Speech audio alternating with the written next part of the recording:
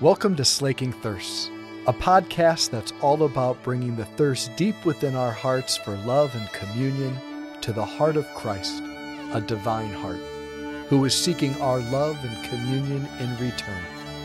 The hope is that the two thirsts would meet and both thirsts would be slaked. Let me just say it again. Merry Christmas, everyone. Just to begin, so I can just get to know some of you, because there's a lot of visitors here, if you could just courageously, if you could raise your hand if this is your first time to St. Basil the Great Parish. Just hand nice and high. Great, wonderful, wonderful. I just wanted you self-conscious. Very good. I'm just kidding. Just welcome. Good to see you all. Good to see you. Welcome to St. Basil's. You're always welcome here. Raise your hand if this might not be your first time, but this isn't your normal church, but you come here to visit family or friends. Go ahead and, that's you.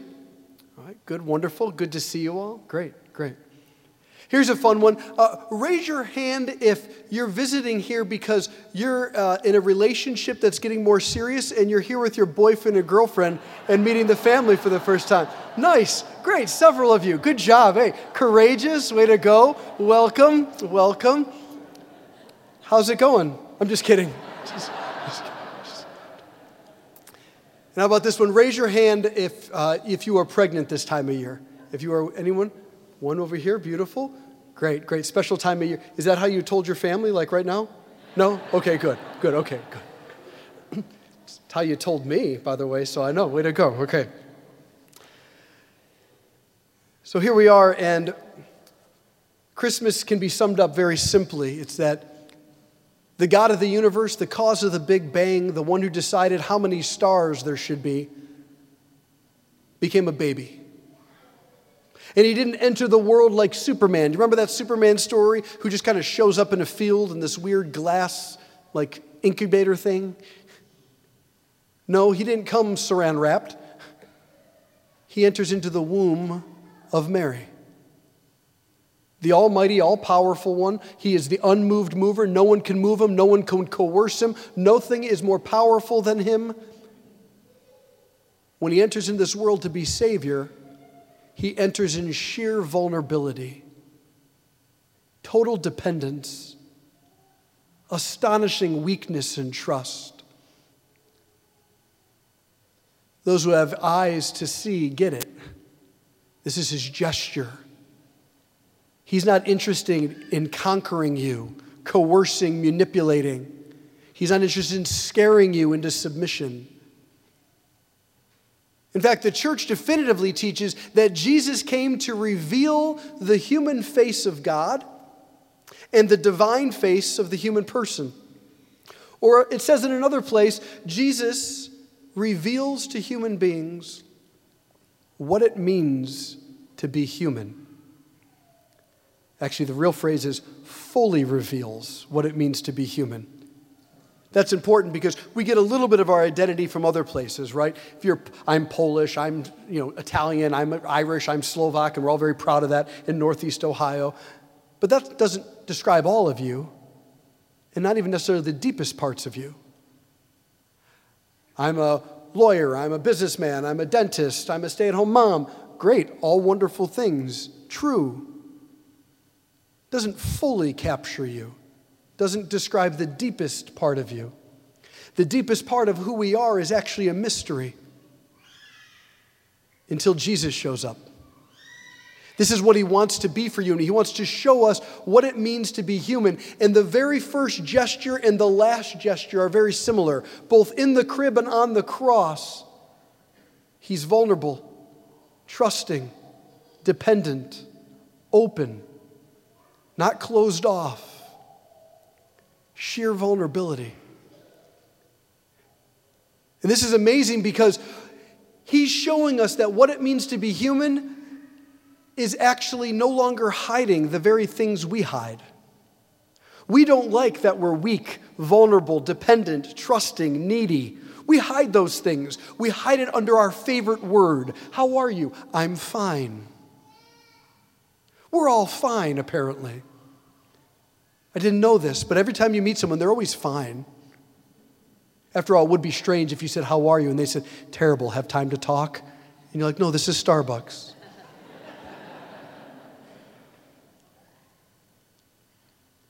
But see, we're constantly hiding the things that we're afraid is a liability. If you knew this about me, that I'm so weak and needy, vulnerable and dependent on God and others for so much, won't you leave me? Aren't you going to reject me? And what Jesus says is, that's what makes you most you. And in the incarnation, the miracle of Christmas, God taking on our humanity, he says it's actually in those very places that I'm uniting you to the very life of God. Not in your knowledge, power, beautiful, well-kept calendars and perfect houses, and I'm sure they all look great.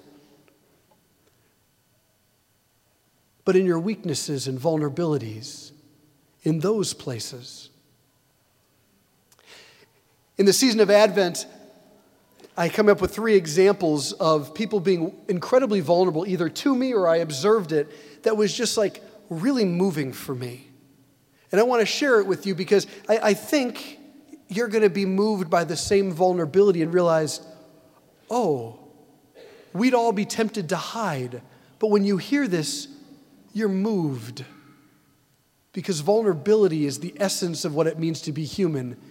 And it turns out it's actually the main quality of God.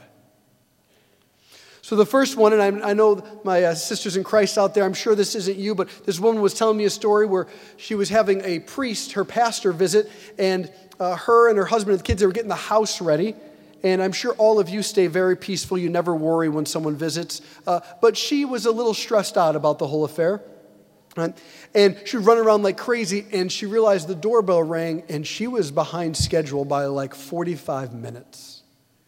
And the pastor came over. She was telling me the story. It was so embarrassed. I didn't know what to do. And I finally looked at him and said, Father, I haven't even begun making the dinner.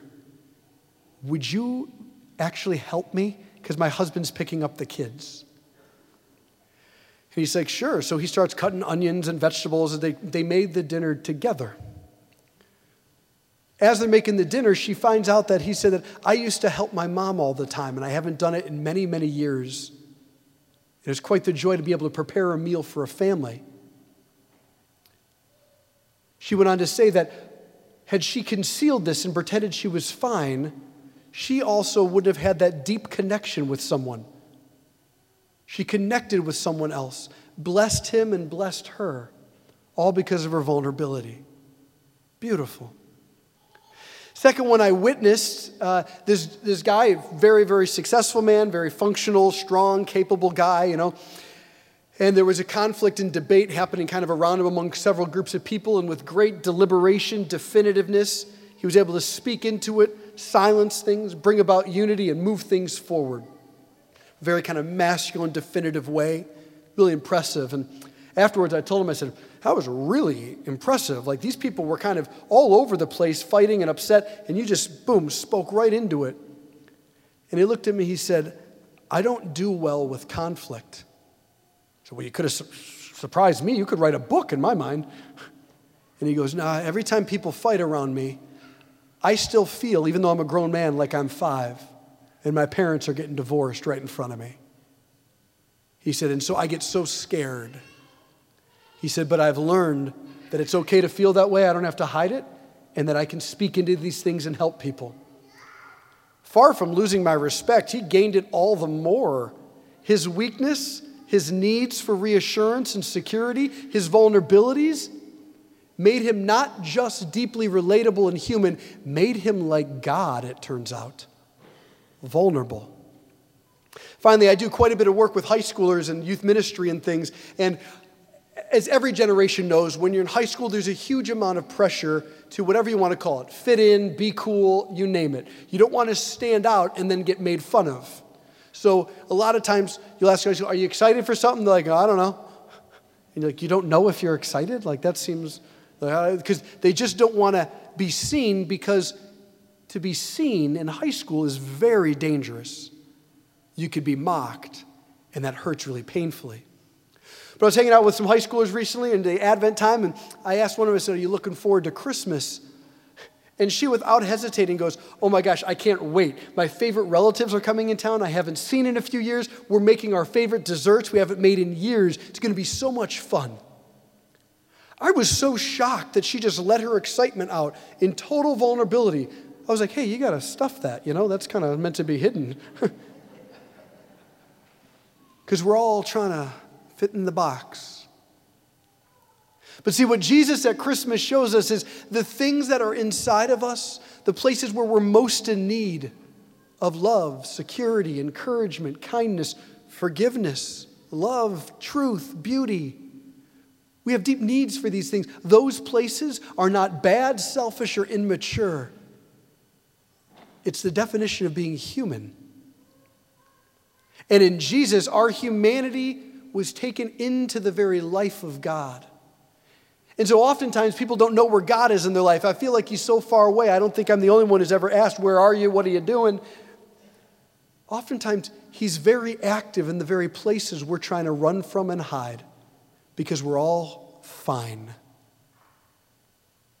Jesus brings into the world a perfect love, a love stronger than death and illness, a love that is fair, kind, safe, and bountiful, so that we can step into the truth and receive from him all the grace we need.